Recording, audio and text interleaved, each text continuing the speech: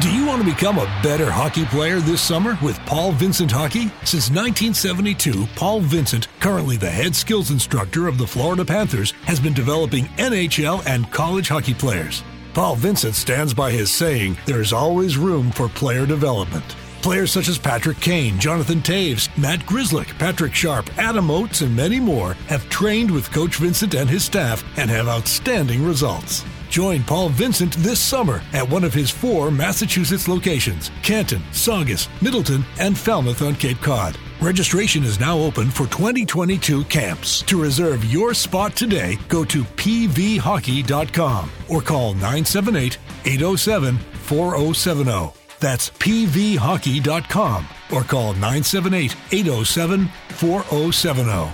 Paul Vincent is ready to get back to work this summer. Are you?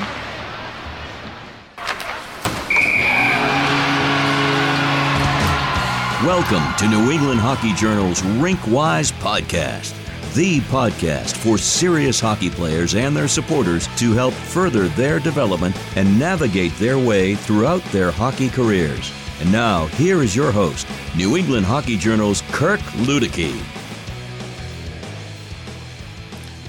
Welcome back to another edition of New England Hockey Journal's Rink-Wise Podcast. I am your host, Kirk Luedeke, joined by my guest host today, Matt Cater, in studio in Milton. And we have a special treat for you today. We are joined by Brian McGonigal, a.k.a. Rear Admiral, a.k.a. R.A. of Spittin' Chicklets, hockey guy, Charlestown guy, all-around good guy, and we are thrilled to have you, R.A. Thanks for joining us. Kirk, Matt, it's a pleasure to be here. Thanks for having me. All right. Yeah, I think you've maybe had a experience doing a podcast or two. I don't know. What episode are you guys up to now? We just dropped 381. Plus, we did a couple dozen roughly before we got picked up by Barstool. So we're probably over 400 by now. Well, yeah, I don't think we've even hit 50 here on the Rink-Wise. We were a young fledgling podcast, but hey, the big reason you're here is, in addition to being a local celeb non-pariah, as we would say, is you are a hockey guy. You are a hockey fan. You've been a hockey fan longer than you've been drawing breaths of air, from what I understand. And you and I are the same age. We were both born the year the Bruins won the Stanley Cup in '72, and it took us 39 years to be able to celebrate again. And that was how we actually got to know each other, was when you were covering that magical run in 2011. But tell us about your love of hockey and how it all happened. You know, I guess I was born into it like a lot of people in New England, in the glow of Bobby Orr. And my parents had season tickets. Actually, I think the first season they got him was Orr's rookie year. And I was born in May of 72. So basically that means I was conceived roughly September of 71. So I essentially gestated during the whole 71-72 Bruins season. And then my mother was 9 months pregnant. She actually attended, I think there were 3 or 4 games at Boston Garden. Of course, they clinched it at MSG. So I tell people I was actually at the 72 Cup. I just had obstructed view. Obstructed view. See too well. That's a good way to put it. Yeah, I remember working in Pizza Hut. I could only afford the obstructed view seats on my $4.25 an hour salary. That was before taxes. That's awesome, and I'm the same way. Like I'm June 72, so I tell people I was technically alive in terms of I had a heartbeat, but I don't remember it, and I certainly don't remember seeing Bobby Orr, but yeah, I mean, Charlestown, rich hockey tradition. Yep. You know, whether we're talking Jack O'Callahan or, you know, some of the guys that are in the NHL today from Charlestown. But you're a townie, and, you know, talk to us about what that's been like, you know, for you to grow up in that community, and it's such a Boston community. Yeah, it's quintessential Boston, and yeah, a huge hockey history there. I mean, there's been so many good players, and you know, there were so many guys back in the 70s, even into the 80s. I think that, you know, obviously the history of Boston, the way things played out with schools and stuff, such in the 70s, there was a lot of guys who probably got screwed out of maybe having, if not pro careers, maybe at least going to college. And there was, I think, a whole generation of guys who kind of got screwed out of maybe having the opportunities they probably should have. But, you know, guys have just persevered. I mean, there's so many kids I grew up with that were outstanding hockey players. Me, I couldn't skate worth the lick. That's how I became a street hockey goalie. My brother and his friends would just throw me out there. But another name, Jimmy Vesey. I mean, he's probably one of the biggest names. Jackie O'Callahan, you mentioned, obviously the Miracle. But my generation, I mean, I watched Big Jim Vesey play over Christopher Columbus High School. There was all city kids. They were kind of our heroes, 10, 11, 12 years old, going to see all the Columbus games. And it's been nice to see the last, like you said, guys in the NHL, a lot of these guys who maybe grew up and, maybe moved to the suburbs and had kids, you see in second, third generation guys. If they didn't grow up in Charlestown, maybe their dad did or their grandfather did, or maybe they played there as a youth. So it's nice to see that, I guess the Charlestown seeds have spread all around the Boston area, and we're seeing, sons of townies and grandsons of townies playing in the league these days. Yeah, no, there definitely is a big, when you think Charlestown, you think hockey.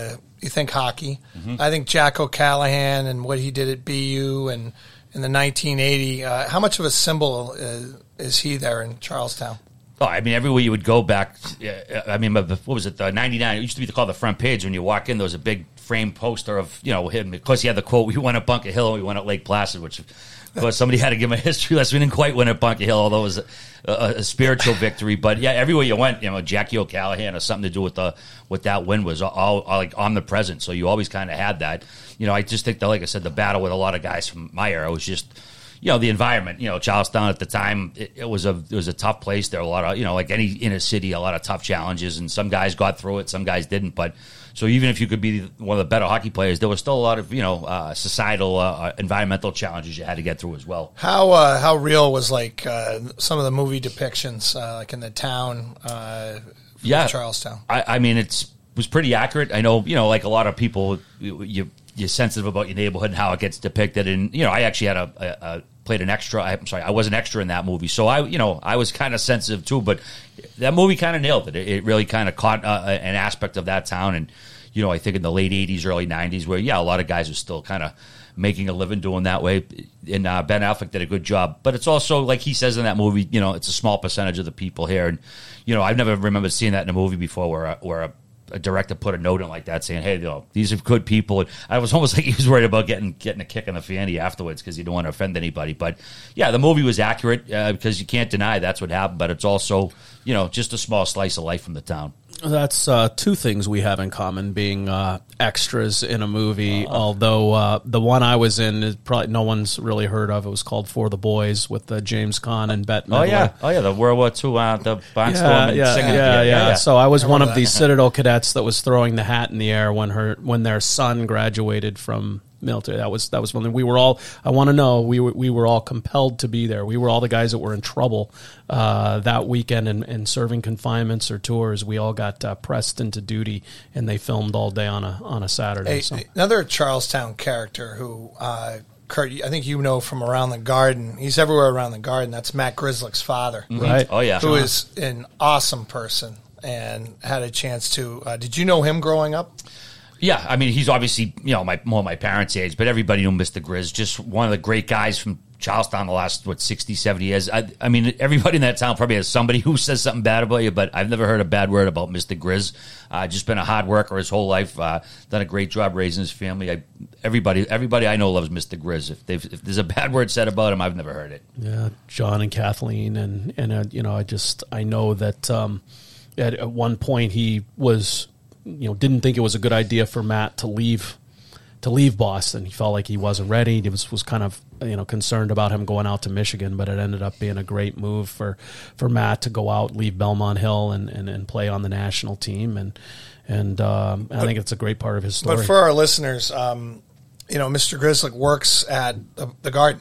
Right. And he's been a worker there for 30? No, I think it's over 50. Over 50. Yeah. 50 years. Like, when you go to certain arenas, especially the Garden, you have people that are part of it and the characters and everything else. And he's definitely one of them. That's for sure. Yeah, the ice crew / bull gang. Yeah, and you think about what the job they do. I mean, to think 50 years of doing that. Think of all the games that they have to convert from the Bruins to the Celtics, back to the Bruins, to the ice, then the concerts and all the various things. And to be doing that for over 50 years, I mean, that is definitely a labor of love. Well, that's the thing, too, about Charleston. Town. Gotten to know Mr. VC over the years. Big Jim. Big Jim Big VC. Jim. He's a staple now. He's a scout for the Toronto Maple Leafs. Might be one of the great characters in the game. How well have you gotten to know him over the years? Pretty well. I mean, like I said, when we were 10, 12 years old, Jim, he was the local hero. I mean, he was, when you were 18-year-old senior playing at Columbus, everybody in town wanted to be him. And, he's been family friends for a long time. I've gotten to know Jim the last 20 years very well. Actually, we went to the 2010 Stanley Cup together out in Chicago. We did a little road trip. So, matter of fact, I bumped into him last night. Yeah, he's been great for the game. Like I said, he was a hero to our generation, and now it's all these young kids in town have Grizzy to look up to now. And I think Grizzy too is sort of, I don't know if validation is the right word, but I mentioned all these kids kind of had to grow up outside of the town, and it was nice to have Grizzy not have to leave town and still go pro. I think that was nice for a lot of people there, because you see. Jimmy's son, for example, and Tommy Fitz's kids, they all kind of grew up in the suburbs and they've gone pro. So the fact that Grizzy didn't have to leave and went pro, I think that was a feather in the cap of a lot of people, too. Pretty cool. And I remember Big Jim at Merrimack, and just like he'd get the puck on his stick, it was like ding, ding, and that was like in the net. Like there was no time, because, and he'll be the first to say the skating is what held him back from being what he could have been at the pro level. But, in terms of being a college player and what he always had was that ability to just get the puck on his stick, off his stick so quickly, so accurate, heavy, hard shot. Just unbelievable scorer, at the local and the collegiate level, and even in the minors, he's prolific as hell. Yeah, first ever. I think he scored Providence Bruins' first goal in franchise history. I believe that is correct. I remember him playing on that team for sure, and pretty much put Merrimack on the map, if I'm not mistaken. I mean, back in was 87, 88, it wasn't very well known outside of this area, and he really put him on the map, and not to mention the IHL, him, the old MTV line. Michelle Mongo, Jim Veazey, and Jim Tomlinson, one of the best lines in minor league history. So, and I was a scout with the Blues back then, so I used to watch these guys play. And anyway, he was tremendous. So it's fun for us to sit down and talk to you. This might be the first time ever, right? You've been interviewed in a podcast. Give us a little credit for this. Yeah, absolutely. Yeah, we'll play along with that. I don't want to sewer anybody else out there. But it's fun to have you here. Fun to be here. What about your academic background? We were just talking beforehand. I think you went to Northeastern and then headed elsewhere. Yeah, I graduated from Christopher Columbus High School in the North End, last graduating class before the Archdiocese shut us down. I went to Northeastern. I actually, believe it or not, Matt wanted to be a lawyer back in the day. And, I was a big LA law fan. And for some reason, I thought I wanted to be a lawyer. And then I went to... There's a lot we could do. We could do a whole podcast on that. We can unpack that. You would have been a pretty good lawyer, I think. I was going to Northeastern, but I was at the College of Criminal Justice, and I was commuting every day. I was like... I grew up watching Animal House and, Revenge of the Nerds. I was like, this isn't college. I'm taking the T to school.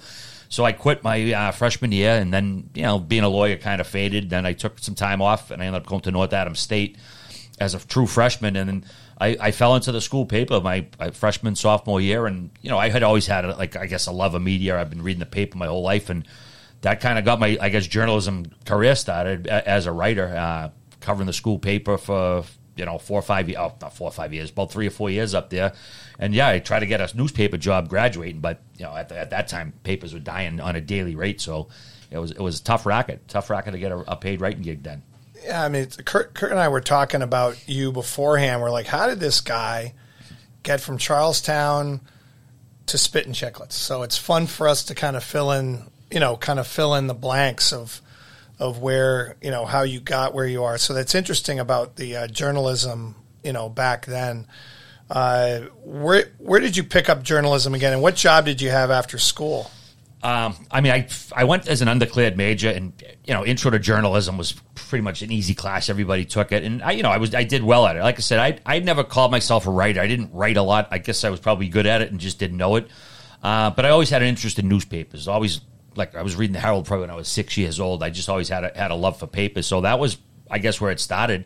And I covered the school paper, but when I graduated, there were no job prospects. I was there was nothing out there. Papers were dying. And then, of course, Barstool Sports started in 2003. And Dave Portnoy started, which was crazy idea to open a newspaper when they were closing daily. And it was 2007. He reached out for a Bruins blogger, and I sent in a sample blog. He didn't reply. He just posted it. So I guess I got the gig here. Never heard back. That was the equivalent of a byline for having your blog post on the internet. And I was, I guess, off and running at that point. But even it was still a long time before podcasts came out, because podcasts really weren't even a thing back in 2007. Yeah, 2007 wasn't a great time for the Bruins. No. They had, had to move on from Dave Lewis, and Peter Chiarelli's first year, and high expectations. The post-lockout didn't go well. So watching the Bruins' evolution and being on the ground floor, so to speak, with Barstool, and then ultimately culminating, because one thing Chiarelli did say is he had a 5-year plan. Yeah. And 5 years, boom, there it is. 2011, Zdeno Chara is picking up the Stanley Cup, and he's losing his hat as he yanks it overhead, and the hat goes popping off. And man, what a run! So what was just as you were going through the years there with Barstool, and you were around the team and you were covering it, what were some of your observations, and when did you really start to think that hey, they might have something here? I'd say like 08, 09, that was like, okay, this team seems like they're getting things together here. Like this is an open window here. It was funny too how much easier it is to write about a team when they stink than when they're good. I'm not that it's not.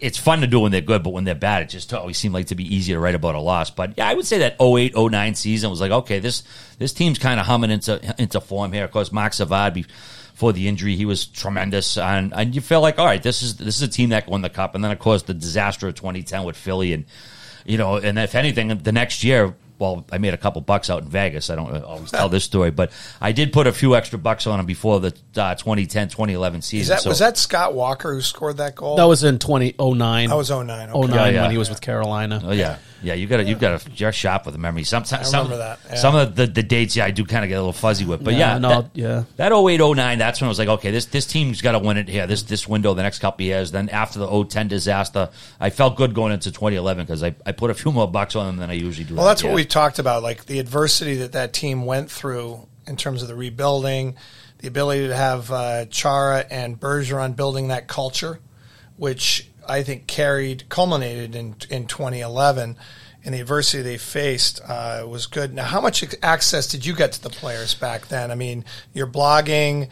It's 2007 onward. Did you get in the locker room? Like, were you down there? The first couple of years I was blogging, I was just doing it, from my living room. I'd go to whatever games I might have tickets to, and then actually 2010, 2011 was the first year I actually had the pass. Yeah, that's when we met up. Yep, the Bruins were very generous from day one with me. The first time I applied, I actually got approved for that season. So, I didn't have any more access than anybody else, and I wasn't well known, and Boston was somewhat well known, but I didn't get like any extra attention or anybody. Was this your full time job, blogging back then, or no? It wasn't. I wouldn't even really call it a job. Implies I was getting paid. I was very much a volunteer, and Dave was generous to let me blog, but he said I'm never going to have a full time Bruins guy. So it wasn't like I had this as a promise that's going to lead to a job. It was like, hey, you can sort of have this chalkboard for yourself, and if I could have said I'm not getting paid, I'm going to take my ball and go home, but then. It's like, then what? Then you lose the access. You had the access. Exactly. I had the access and I had the audience. It's like you could say, oh, geez, I'm not getting, compensation for it. I'm going to leave. But it's like, all right, what are you going to start your own blog spot and write for 100 people? Or just keep writing for Barstool and write for how many hundreds of thousands? But that's what we tell young kids all the time. Like, any experience is good experience. Yeah. And you were building, your media repertoire, if you may, through those years. Well, like I realized, as we'll probably get to, is I was sort of building up my credibility with Ryan Whitney all these years. It wasn't a grand plan, but because if he didn't think I knew what I was talking about, he probably wouldn't have ended up pairing up with me at a certain point.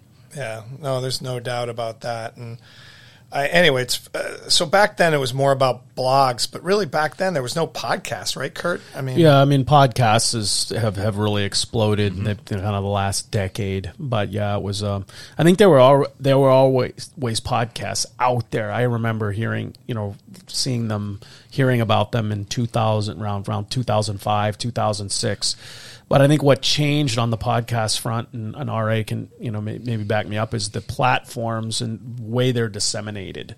More and more people are commuting, and they're in their cars, and they want to have something to do, or they're working out, or whatever, right? And they want to have something to listen to fill the time. And so I think that's what the accessibility for podcasts. Apple, Spotify, all of these services that offer them up, and so now you have a proliferation of them. And one of the challenges is you got to have something that's worth listening to, that people are going to listen Yeah. to, and that's what you guys, certainly stumbled upon, or maybe it was some grand design, the evil plan of you guys, whether it was you, Whit. I think would love to hear the story. Yeah, I mean, I before we get there, I think it's also the rise of Barstool in terms of their ability to utilize media, social media in particular, and they kind of caught the wave, all right? And you were able to jump on the blog part of things, but how did you first meet Whit? I mean... Oh, I'll give you a wild guess. It was in a bar. Shocking.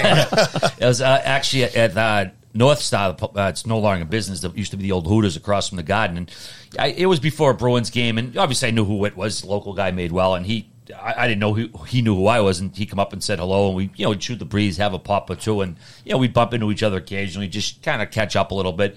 And, we weren't talking on the phone or buddies. We'd interact on Twitter. And then when he officially retired after he went to Russia and then he went to Sweden. Yeah, he went everywhere. Yeah, he went all over the place. Suitcase. And he came home and I think December 15 and he put out a tweet, said, I'm looking to start one of these podcast things. And he actually tagged Biz in it, Paul Bissonnette, our future co-host. And Biz said, hey, I'm playing for a couple more years. And I replied kind of half jokingly, are you looking for a partner? And he said, he slid into my DMs. He's like, are you serious, RA? I said, 100%. He said, do you know how to podcast? I said, no, but I'll learn. And because I had always wanted to start a podcast myself, but I didn't, I don't want to do it for 50 people or 100 people. You want to do it for it's worth it. And obviously I didn't plan on getting Ryan Whitney, but he said, let's do it. And within 2 months, we had our first episode out. We just sat down and very rudimentary. I mean, very raw sounding. And like I said, I was pretty much the co-producer, so I didn't know what I was doing. So that started in 2016, correct? First one, February of 2016, our first episode, yeah. And I remember listening, I dialed back and prep for this. I listened to your first episode, and yeah, it wasn't fluid, but no, you could tell the personalities and kind of everything from there. How did, in the early days, was it just, had Grinelli come on, or was it just you and Whit just playing around? It was just me and Whit. He'd come over. I was living in Salty at the time. We'd sit there on my couch and just talk. And, chemistry's a funny thing. I mean, I'd say you can't make it in a lab. I guess if you're a good scientist, you probably could. But me and Whit, we had it. Like I said, we didn't grow up together. We weren't like boys from way back in the day where we knew each other's nuances or whatever. We just talked. We're two guys who like to talk. We like hockey, and we just clicked right away. And for, I'd say, 2-3 months, that was the routine. I would take the file, send it off to an intern who would compress it and somehow get up to SoundCloud. I don't even know how to get up to SoundCloud. And then, funny enough, I got an email. Kid from Burlington, Mass. says, "Hey, I like your show. It sounds good, but it could sound a lot better. I'm a big fan of you guys. Blah blah blah. Yeah, here's my name and address." Now I would get emails like this all the time, because our audio wasn't good. I wasn't an engineer or producer, but everybody was out of state. I said, we need someone on site, and then it said Mike Grinelli, Burlington, Mass. And I said, well, let me save this one. I'll put this aside. The kid's local, and lo and behold, no BS. The next day, me and Whit were taping, and a mixer crapped the bed. Now, because we didn't have an on-site producer, we didn't know that, so we still kept talking for another 40 minutes. And I was like, oh my God, it was a great show. And then I looked, I say, you know what? What, this kid emailed me last night. Let me reach out to him. That was Grinelli. Jeez. And because he sent an email, and it was perfect timing, because, it could have been a week earlier, a week later. It might not have played out. So, I tell like young guys or young gals who ask for advice, just don't not do something. Nothing's going to happen if you don't do anything. So the fact that Grinelli sent that email to me, or the fact I sent that tweet to to Whit, that's why we have the jobs we do, because we sent these simple little letters off, and it worked for us. So, nothing's going to happen if you do nothing. So you started off and you had Grinelli there, and you went about 2 years with just the three of you. Is that right? Yeah, I could have. Yeah, a lot of guests. Yeah, a lot of guesswork with the years. It was a year and a half, 2 years. It was probably 2 years, but we play a lot. And one of the guests, and I listened to one of his early ones with you guys, was Biz. Yes. And how would you describe him on the show initially, and the chemistry there, and how often did you guys have him on? I'd probably define him as unrefined when we had him on those first few episodes. Of course, I don't know if our tone, content was different. I think we may have been very much a lot more of a locker room when we had Biz on those first early episodes. But every time we had him on, our numbers were through the roof. It was like man, this guy is like, he's an animal. Like, but how many he has 1 million Twitter followers. Something Twitter followers. And we weren't looking to add anybody. Like, it wasn't like, all right, we need to add a third guy here. It was, hey, should we see if Biz wants to join? And if he said no, it wasn't like we were moving on to plan B. It was literally like, let's ask Biz if he wants to join. We knew he had something, this mystique. He's a character. He's funny. And lo and behold, he was psyched. We asked him, and we brought him on. And that's an analogy I've made before because, me and Whit, we've had some success before Biz. I always say me and Whit won a title, and then Biz came along and made us a dynasty. That's kind of the analogy I make. I would agree. It seems like you guys, the podcast has evolved, but what goes into doing a podcast? Pre-prep, post-editing, like what goes into one episode of a podcast? Now, I know personally that Whit doesn't prepare for any podcast, okay, because I've chirped him about that, But what goes into making one of these podcasts?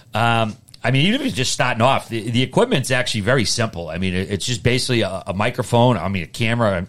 Most laptops already have a camera built in now, and just a few extra wires, and then you're off and running. It's really easy to start. But as for us, where we are now, I'm what Biz calls the bus driver. I do a lot of the prep, the research. I write out the outline for how the show's going to go, and it's basically you just get all the stories from the week, and you kind of just putting a puzzle together. Okay, what's almost like building a newscast almost, or a newspaper. What stories are the top ones? Which are the maybe fun stories you put down below? And yeah, we build the outline.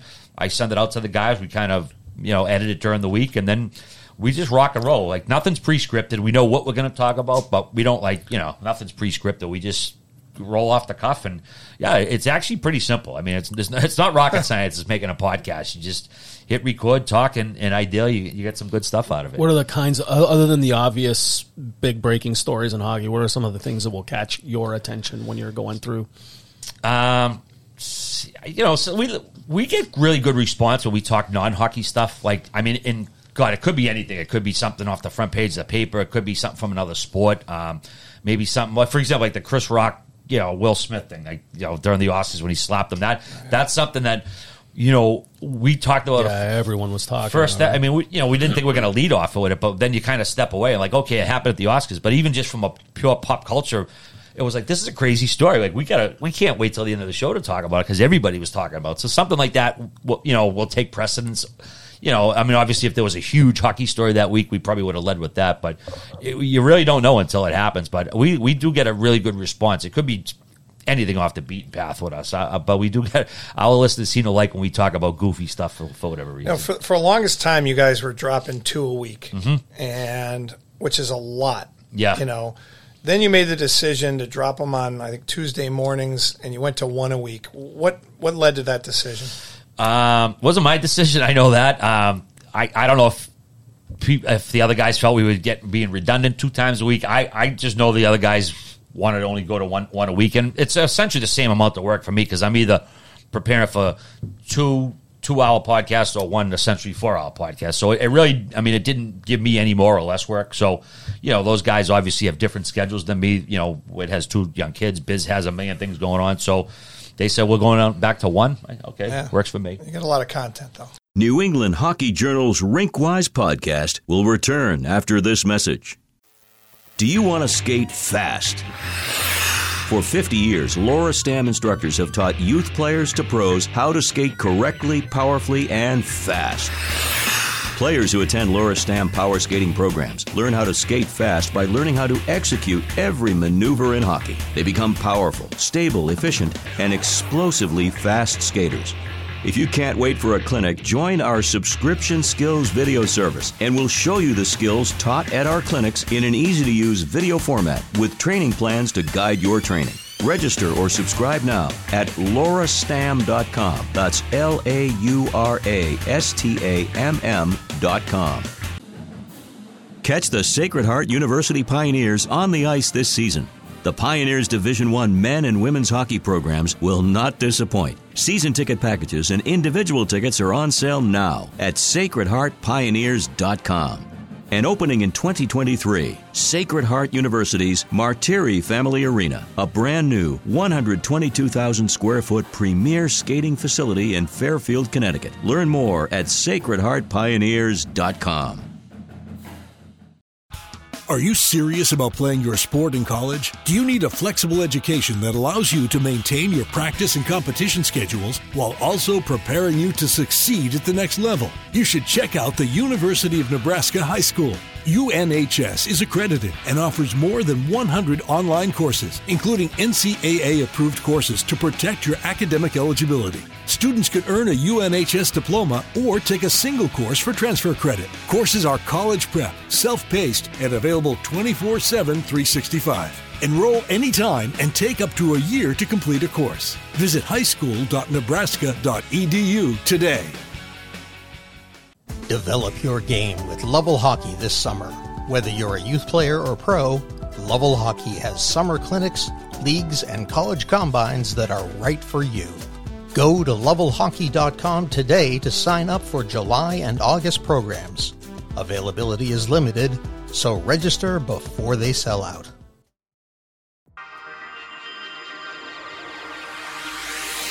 One of the interesting things is your relationship with Barstool. I mean, obviously the pod's the pod, but the Barstool is kind of the mothership. Mm-hmm. And I was fortunate back in the fall to go down with one of my clients to, a promotion there. And I met Grinelli, and I saw the full setup at Barstool. It's just freewheeling. It's become a massive property, if you may. Oh, yeah. And how has your affiliation there helped you guys grow and, throughout the process? I think it's been a mutually beneficial thing. I mean, we, kind of have a built-in Boston audience, a lot of hockey fans in there, and I think the vice versa, I guess. We have a lot of fans in Canada that probably didn't know what Barstool was. They fell into Barstool because of Spit and Chicklets, and then maybe through us found out other aspects of the site.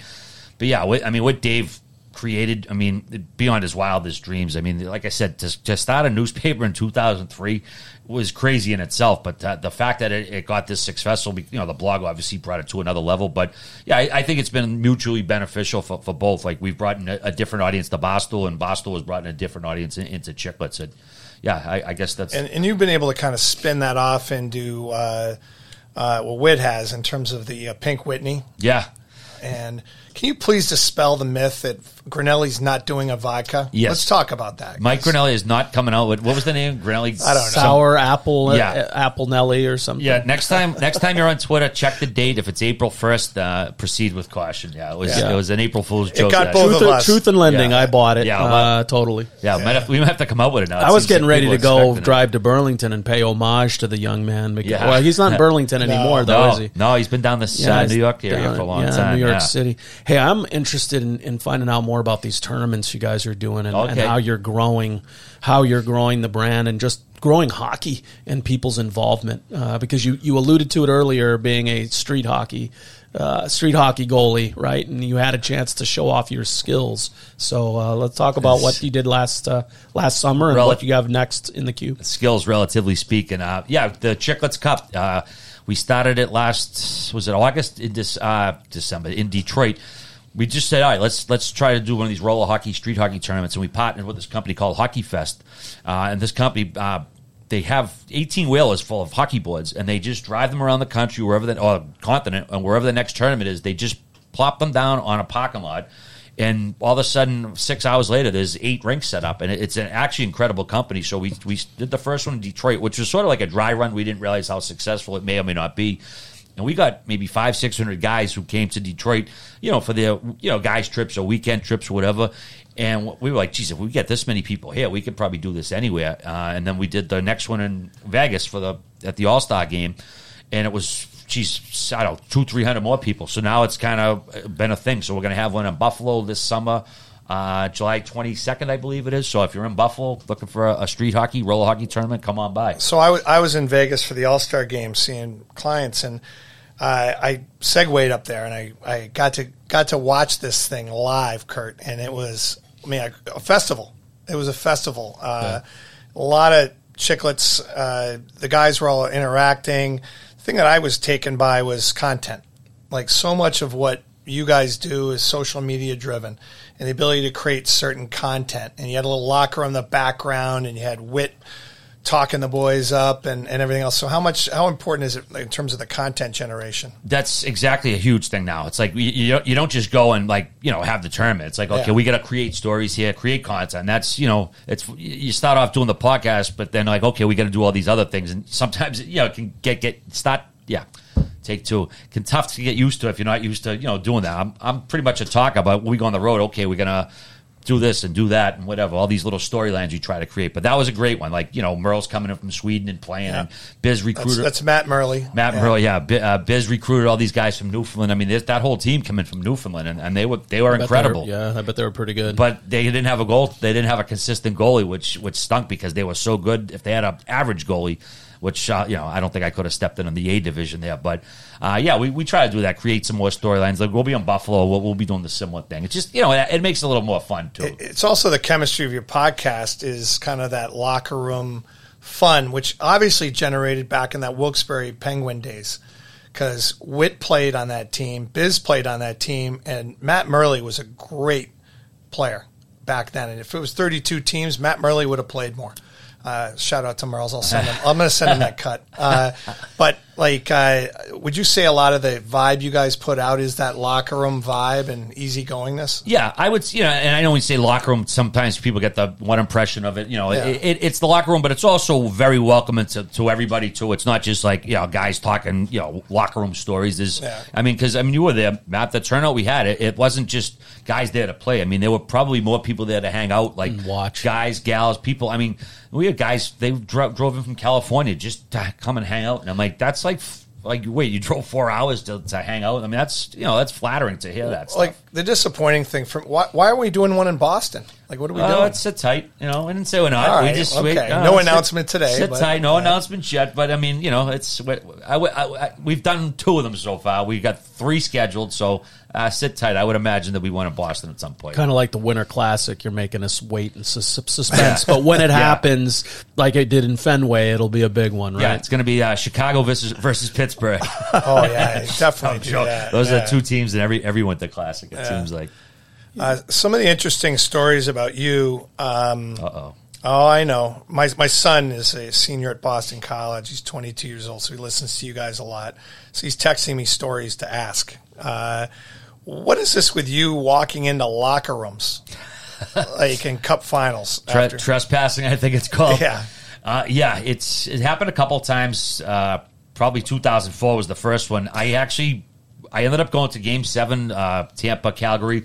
I went to work like regular that day. I was working some crumb bum state job, and a friend of mine in Florida called and said, "Hey, I got an extra ticket to Game 7 tonight." Now I'm in Boston. I had just been in Tampa the week before for Game 2, so I was like, "Oh man!" I'm like, "Why didn't you call me early?" He goes, "Oh, it just became available." I said, "Well, give me a minute, see if I can get out of work." So I faked sick with my boss. She said, "Oh, you can go home." I was healthy as a horse. I called my dad. I said, "Dad, come pick me up. I need a ride to Logan." He's like, "Everything all right here?" I'm like, "Yep, no problem." I flew to Florida. My buddy calls me up just as I'm getting on the plane. "Oh, the ticket's gone. I didn't hear back from him."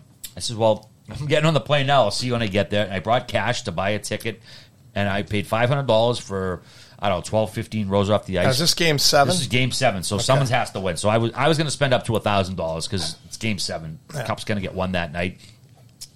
And, during the game, I was having fun. I was, having a few cocktails, feeling good. Shocking. And my buddy, we left the game after. We watched the celebration. We went to a bar across the street. And he's like, "Hey, I got to go. I got the kids tomorrow. I can't be stinking like booze and blah, blah, blah." Matt, I don't know how I got back in the building. Like, if I get to the Holy Gates and they're like, "Well, it'll give you 3 questions." One of them is, how did I get back into the arena in Tampa? Don't know how. I had a bag with me. I must have just BS'd them and said I was with media. Or I found the door that I was unlocked. This is pre-Barstool, so no credentialing or anything. Pre-Barstool. Yeah, pre-Barstool, no nothing like that at all.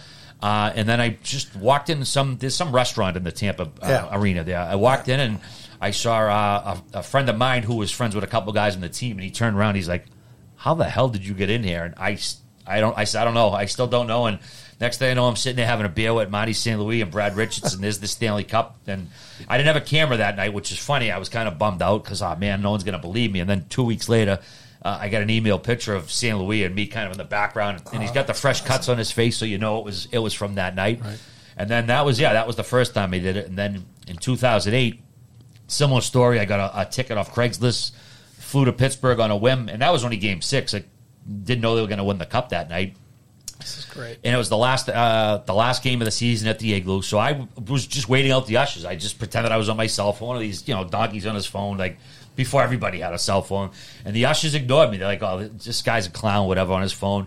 So I just walked down the stairs behind him. That the Igloo is this old barn with all kinds of doors and entrances and exits everywhere. So I just walked in. First door I open, there's Dan Cleary just giving out sips of the cup. I was in that room 10 seconds, and I was drinking out of the cup. I was like, "Hey, Dan, can I get a sip?" He's like, "Yeah, sure," because if you're in that room, they just assume you're supposed to be I need there. to ask Ray Shuro. Ray was there too, right? The GM? Well, Pittsburgh. No, Yeah. This was when Detroit won it. Detroit. This is when the Okay, Red I'm Wings sorry. won it. No, wait, I'm no. sorry. Well, here's Yeah. what's funny about the story. Now, I'm drinking out of the Stanley Cup in 2008. Down the hallway, who lost the Stanley Cup? A guy named Ryan Whitney, who we don't know each other yet. So this is sort of cosmic, serendipity thing, I guess. He was in the losing locker room. I was in the winning locker room. We don't know each other. Then a few years later, we do end up meeting and starting the podcast. Yeah. So I still bust his chops about that. But And it wasn't the first time. I think I saw a photo of you photobombing a certain former president of the United States somewhere along the line. Bill Clinton, is that? Did I?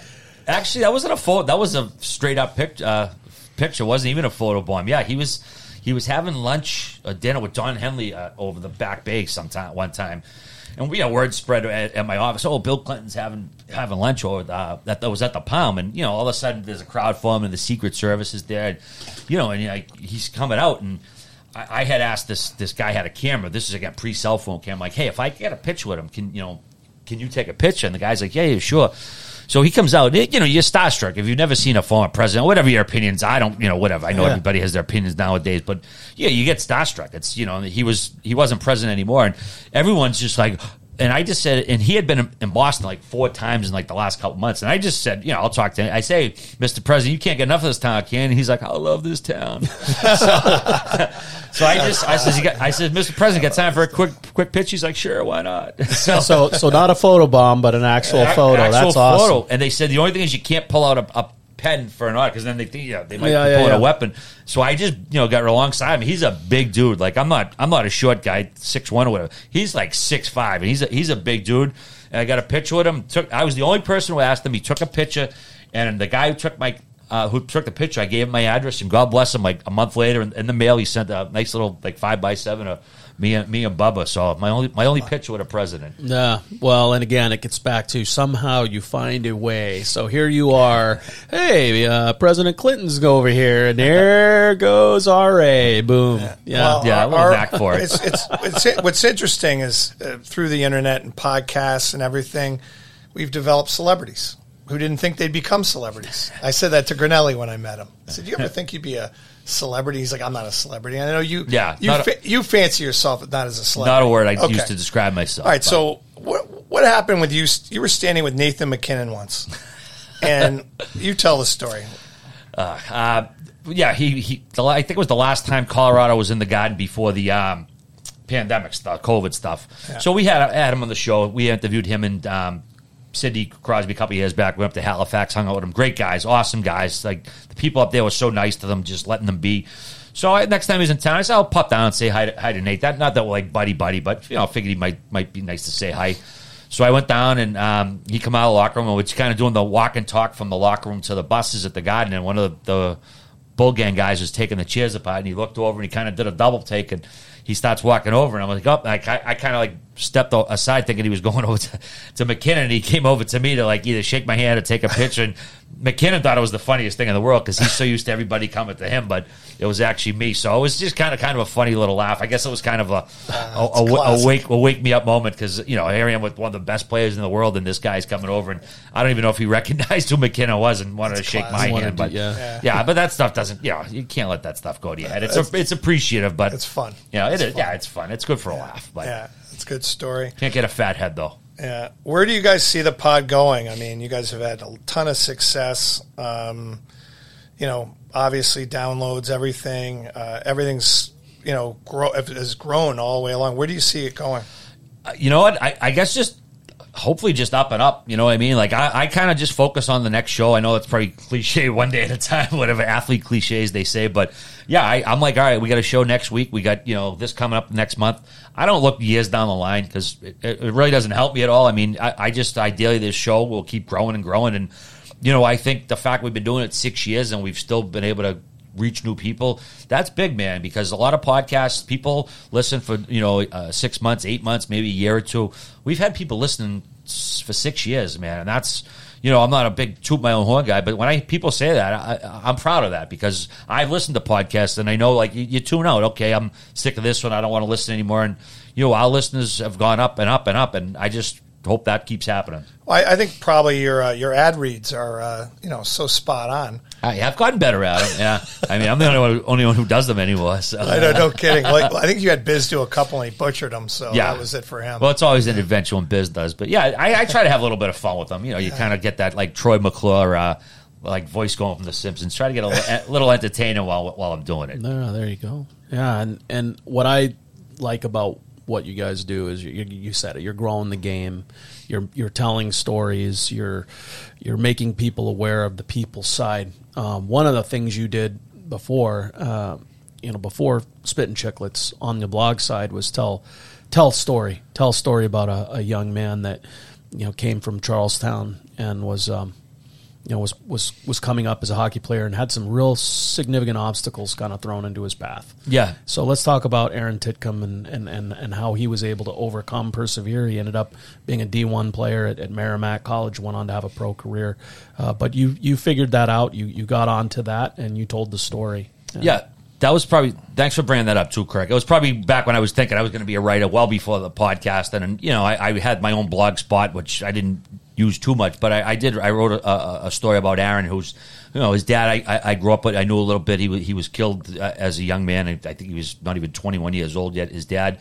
And then Aaron had that awful neck injury. And this is a kid who had tons of adversity. He never stopped smiling, never lost his attitude, his positive attitude. Like you said, he ended up going to Merrimack, playing hockey there. He ended up having a pro career. I know he didn't maybe get as far as he wanted to, but people in his family, his friends, are so proud of him after what he had gone through, and I'm proud of him as well. And I should probably reach out to him to tell him that because I haven't talked to him for a few years. But just a hell of a story of perseverance, and I was glad to write that about him. And I was glad he was able to make pro hockey and play pro hockey for a few years. It was a hell of a story. Yeah, and it gets back to the community, right, and how close Charlestown is, and people pulling together. I mean, he loses his dad and didn't know his dad. Yeah, his dad was tragically killed so young, and yet this young man is able to, instead of maybe going down a similar path or maybe allowing that tragedy to define him, he was able to find a passion for hockey.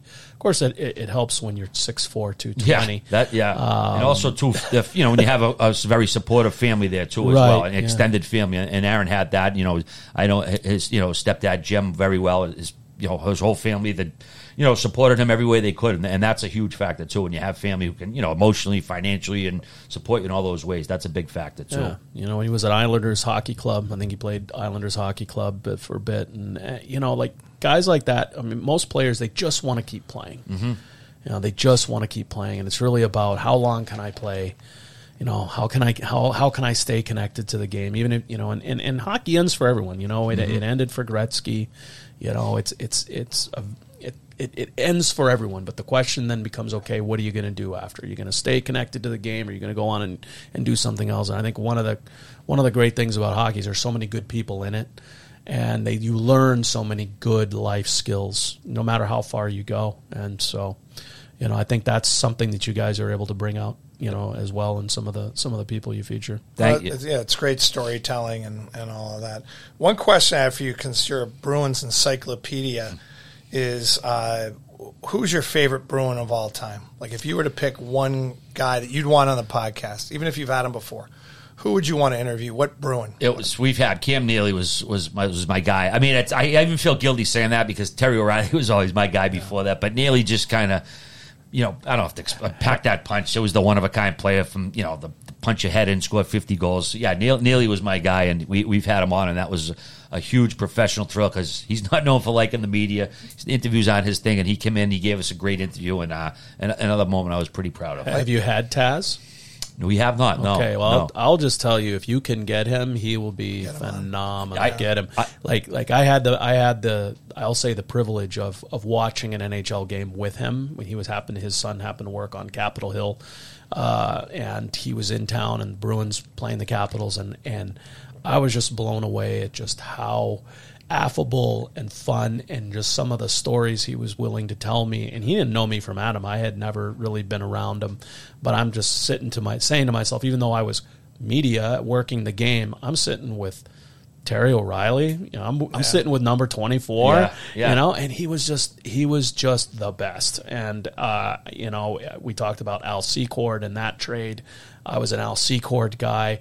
And he said, I'm still an Al Secord guy. So a lot of good things. If you can ever work that out, it would be phenomenal. Ideally, I probably should have mentioned the Lunch Pail AC crew too when we were talking about my Bruins fandom, because I was born in '72 like Kirk. We didn't, as much as we say we didn't really see Bobby. I mean, he was down here in '76. You're 3-4 years old. Your brain's still jello at that stage. But the first memories I have were the Lunch Pail AC crew, and that those was at Burridge. No, that's this later. Is late 70s, early 80s. This is Cashman, O'Reilly, Jean Rattel. I mean, Donnie Marcotte. Yeah, he was classic. I mean, those Bruins teams, that's the one you fell in love with. And they were heartbreak. What was it, 77, 78, 79? I mean, Channel 38. Yeah, exactly. I mean, too many minutes. That was my first real heartbreak, so I don't know why I brought that up. Ricky Middleton. Yeah, Ricky all Middleton. Of that, yeah, man. Brad Park. Brad Park, yeah. I remember there was a great article written by Lee Montville in Sports Illustrated about that. Tremendous article, doesn't get old. About losing to all the Montreal teams. He wrote that in 1988. Yeah, hell of a write-up. And we were in high school, like we grew up. RA and I grew up being there was death taxes, and you're going to lose to Montreal Canadiens every spring. Absolutely, right? And then all of a sudden, when we're sophomores in high school, the Bruins go on the run. Yeah. Reggie Lemlin. There goes the jinx. Do you think? I remember going to the Garden back in the late 80s, early 90s. It was a Buffalo series. You guys were probably there, and there were fights in the stands. Yeah, that was 88. Yeah, every section over, I'd look over and there'd be fights in the stands. If you showed up to a Bruins game wearing a Sabres jersey or a Ranger jersey, inevitably there was going to be a fight. Yes, back then too. Back then, that was a different culture. One thing I've never been a fan of. I've never really been a jersey guy either. But you're just asking for trouble. Even if you're the nicest guy in the world, there's just too many donkey fans in other arenas. Yeah. Also, too, I was at the very last Bruins playoff game at the Old Garden too. I know they had the Devils. Exactly, yeah. It was the only time, Kirk, I saw a wave at a Bruins game. The only time, yes. Really? It was because people knew if they lost that game, that was it. I know they had the exhibition versus Montreal in September, and it was very emotional, but as far as games that actually, counted, the fans knew it. Like, if we don't win here, this is it. And they were so desperate, they started a wave. And the wave and Bruins fans, nah. But we were so like, okay, we got to do whatever we can. People, it went around and around. I'll never, ever forget the only time Bruins fans did a wave was the last game, and they lost. I never saw it. That was Marty Brodeur's, first Stanley Cup. Yeah. And we talked, I know there have been talks in the past about why didn't the Bruins teams do bad to some really good Bruins teams, and one of the answers is that they played Marty Brodeur in the playoffs. Yeah. What can you do? Yeah, people didn't know how good the Devils were, because the Devils they gave them a couple good battles, 88 and 90, right, in the playoffs. 88. Yeah, and that was when they were still wearing the Christmas tree red and greens, and that was Kirk Muller and Sean Burke. But then in 94, the Bruins were actually up 2-0 in the series. And then the Devils came back and won all four. And then 95, the Devils just crushed the Bruins. And they spanked Detroit, But I mean, those are great memories. Did you have time for any of the goalies? Who were your goalie guys over the years? As a kid, I used to think his name was Jojo Beer, because Gilles Gilbert. You don't know how to speak French when you're 6. Yeah. I loved him as a kid. Was great. Jojo Beer, of course, obviously Jerry Cheevers with the mask and stuff. But Reggie. the thing is, we missed Jerry Cheevers because he went away to the he came back. By the time he came back from the WHA, Gilbert was pretty well established. And so, like, I keep saying, in 79, if Cherry had just gone with Gilbert, the Bruins win that series instead of losing in 7. But C'est la vie, right? Yeah, the goalie guy, I get off on tangents. Sorry about that, That's Matt. all right. But, Lemlin, I was more of a Moog guy. I loved Andy Moog. Andy Moog. Stand-up style. You don't see goalies at nowadays 5'7" or whatever he was. Yeah. Now it's all big goalies, Well, yeah. It's all technique. It's all it is now. It's all technical. Butterfly, big, and and it makes sense because of the net cover. Like if you got a 6'4" guy, his limbs are so much. But Mike Vernon and Grant Fuhr, John Van Beesbrook, they were all smaller goaltenders back in the day. doubt. That was just the way it was. Quick, fast, lightning. Vernon. He was kind of a hybrid too. He started to stand up and kind of get into the butterfly stuff. He's a guy who should be in the Hall of Fame too. What do you think of the current Bruins team and their chances? I would say they're just below the top tier of contenders. I would say, and that I'm still calling them a contender, but I might have them a notch below Tampa, a notch below Colorado. But it wouldn't surprise me if they get knocked out in the first round or if they make a run to the Cup. Jeremy Swayman, I like what we've seen out of the kid so far. He's, I guess, unproven in the playoffs. I guess you could say the same for Linus Ullmark and net, but I like what I've seen out of them so far. And as long as you got Bergeron, Marchand up front there, that kind of dynamic duo, I wouldn't say the sky's the limit, but I think the Bruins have a good shot at it. Now, I don't know how long this window is going to be open for the next few years, but it's still open as far as I'm concerned. Health will be key. Health, absolutely. That's what I was going to say. And I think getting Hampus Lindholm is huge because you have Lindholm and McAvoy, right? And there if you're going to build from the net out, and Swayman is the real deal. I think Swayman is the real deal. And I think where they erred last year was going back to Tuukka. And I know Tuukka, I'm a Tuukka guy. I'm not always anti-Tuukka, but he was clearly hurting last year. Yeah. When you could see it, the way he was struggling. I don't know how Bruce just didn't go to Jeremy because the team was playing so good in front of him. And goalies will tell you, teams do play different in front of goalies, whether it's the first guy, the second guy. And that team responded like crazy to Jeremy last year. Not that they would have beat Tampa, but you don't know. And I think that was like, man, I really wish they had used them last year just to see how they would have done. And plus, you would have had the experience. But nothing would surprise me this year. I don't think the league's ever been this wide open, at least in my lifetime. At one of, I think, 10, 12 teams could win it this year. Wouldn't surprise me. You've got 8 teams in the East, and those spots are set. And then out West, it is wide open. Yeah. Vegas is struggling to maybe make the playoffs. Winnipeg, Dallas. So it is interesting. And I think you saw at the trade deadline, more people thought they were contenders than not at times. And people were selling out, especially in the East. It was an arms race. Yeah, and even like a team like Colorado, everybody's favorite. But it's like, all right, well, Darcy Kemp has been great, but it's like you look at his playoff stats, and you can't say he's a proven playoff goalie because he was in Arizona for years. And I'm not saying he's not, but until you see it, you haven't seen it yet. So I won't say they're a question mark, but I think there may be maybe concerns like, all right, if this guy doesn't get it done, man, then that's a key part of that team right there. No doubt. Yeah. Wow. Well, this has been great.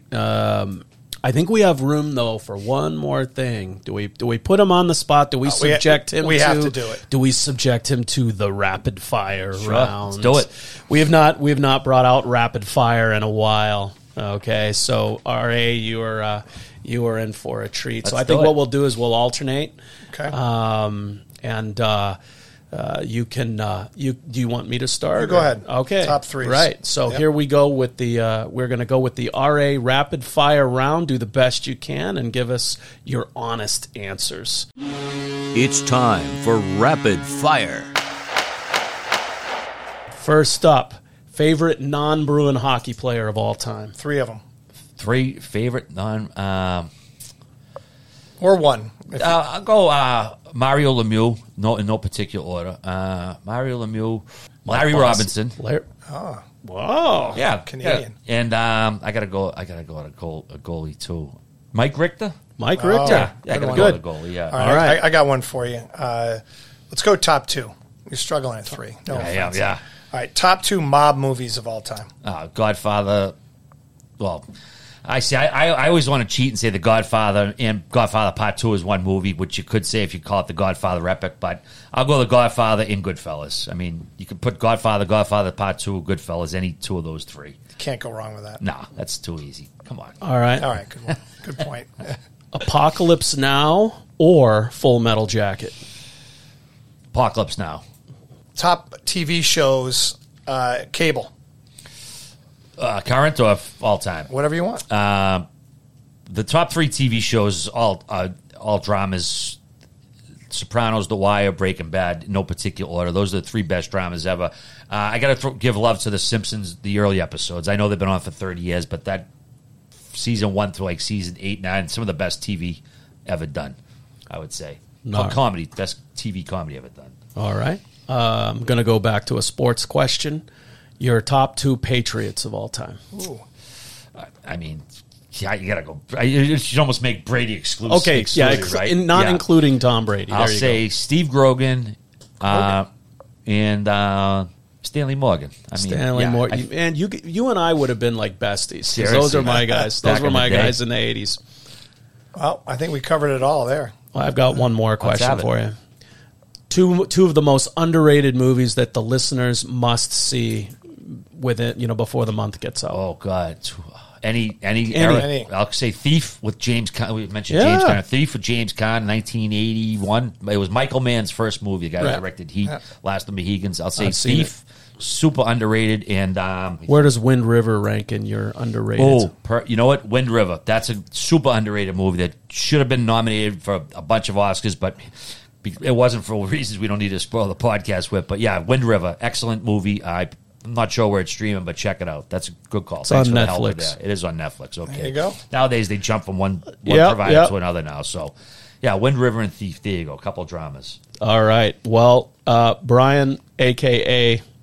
Rear Admiral, a.k.a. R.A., it has been such a pleasure to have you into the studio to talk. We hit a variety of topics. Matt, what do you think? Pretty good. I really enjoyed this. I think we covered everything we wanted to cover. We could have delved a little bit more into Wit and Biz and their knuckleheadness. But Yeah. we'll get that next time. Yeah, we can do that part We'll too. get that next time. Yeah. Well, this boys. was about you today. Yeah, exactly. Thanks for having me, gentlemen. Much appreciated. All right. Well, on behalf of Matt Cater, myself, and our mad producer behind the scenes, Steve Safran, and of course, R.A., this is the end of our podcast. We hope you enjoyed it. And until next time, we will see you at the rink. Thanks for listening to New England Hockey Journal's Rink-Wise podcast. Be sure to rate, review, and subscribe to the podcast on Apple Podcasts, Spotify, Google Podcasts, and other podcast platforms. Follow us on Twitter at NE Hockey Journal, on Instagram and Facebook at New England Hockey Journal, and subscribe to New England Hockey Journal online at hockeyjournal.com. New England Hockey Journal's Rink-Wise is a Siemens Media podcast.